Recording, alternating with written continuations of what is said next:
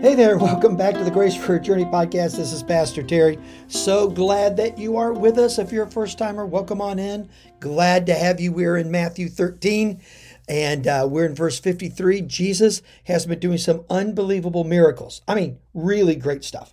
He has been healing the sick, casting out demons. He's been teaching a new ethic, a new reality. He's teaching his kingdom, the kingdom of God. And you know what he's saying? He is saying there's something better than here. Now, some of you that you probably need to hear that today. There's something coming that's better than here, and that is the kingdom of God. And so Jesus has been teaching this. Now, he's been traveling around, about 100-mile area, teaching, preaching, healing, but word of miracles travel fast, just like they do today. I mean, granted, they didn't have the technology back then like we do today, but word of mouth traveled pretty fast. When miracles were happening, when unbelievable things were going on, that word began to travel and people began to understand and know about what Jesus was doing. Maybe not fully who he is, but they understood what he was doing.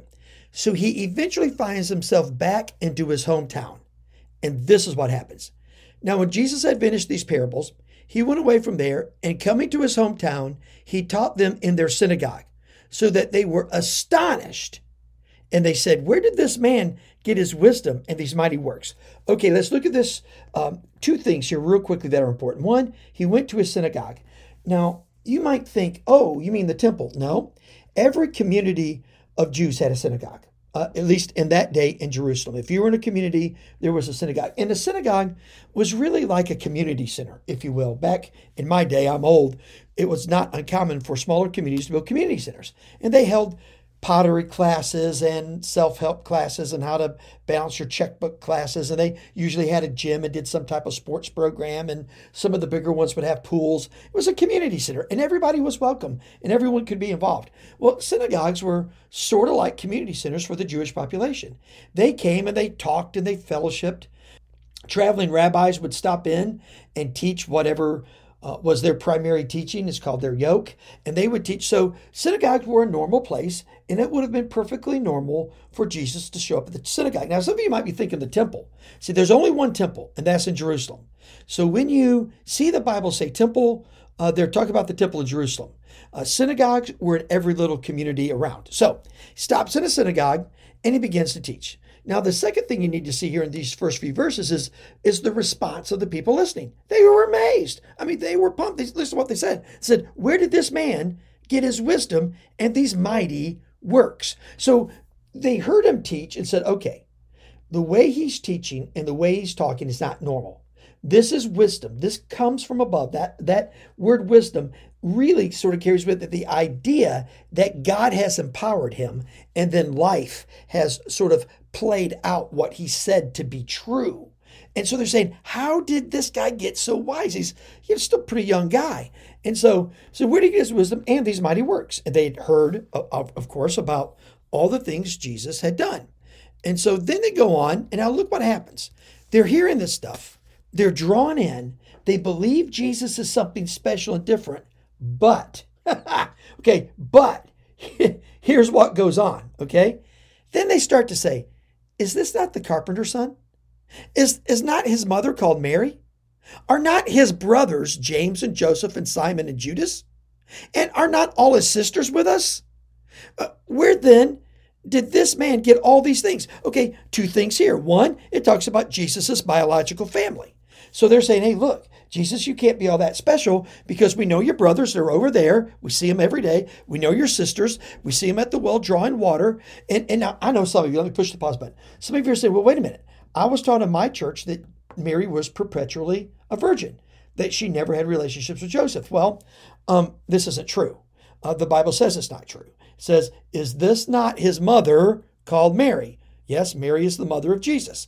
And then lists his brothers, James, Joseph, Simon, Judas, and makes a statement about his sisters.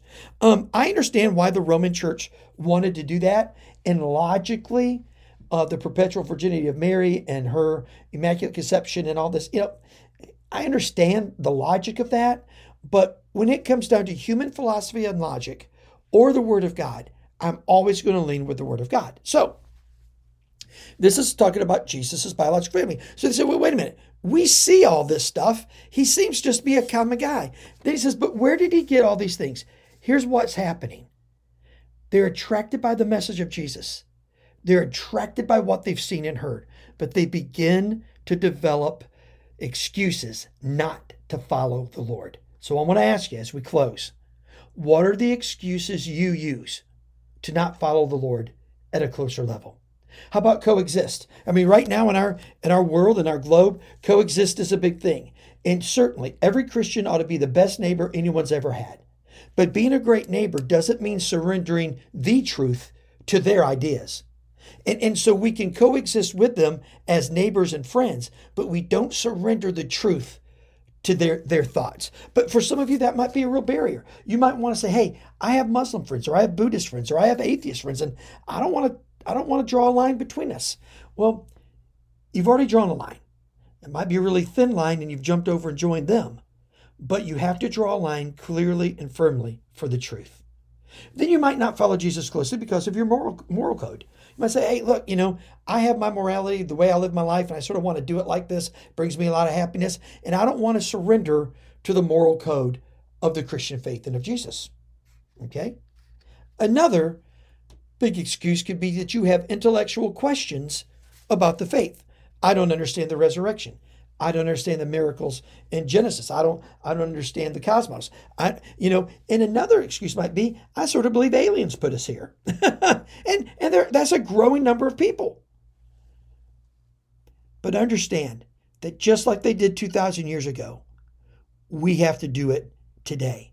Is Jesus going to have honor and privilege in our life over any other idea, philosophy, concept, or theology? Let me finish these few verses very quickly. But they took offense at him, at Jesus. But Jesus said to him, a prophet is not without honor. He gets honor, except in his hometown and in his own household. And he did not do many mighty works there because of their unbelief. I want to ask you to open up to the Lord today, to ask him to come into your life and change you, to ask him to begin to do mighty works in, around you, and through you that will strengthen your heart and strengthen your faith. Now, when you do this, you're going to experience God and you're going to have unbelievable grace for your journey. Let me pray for you. Well, Father, we love you so much and thank you for today. Be with us, Father, and use us to do great things. Holy Spirit, speak to those who still stand afar off.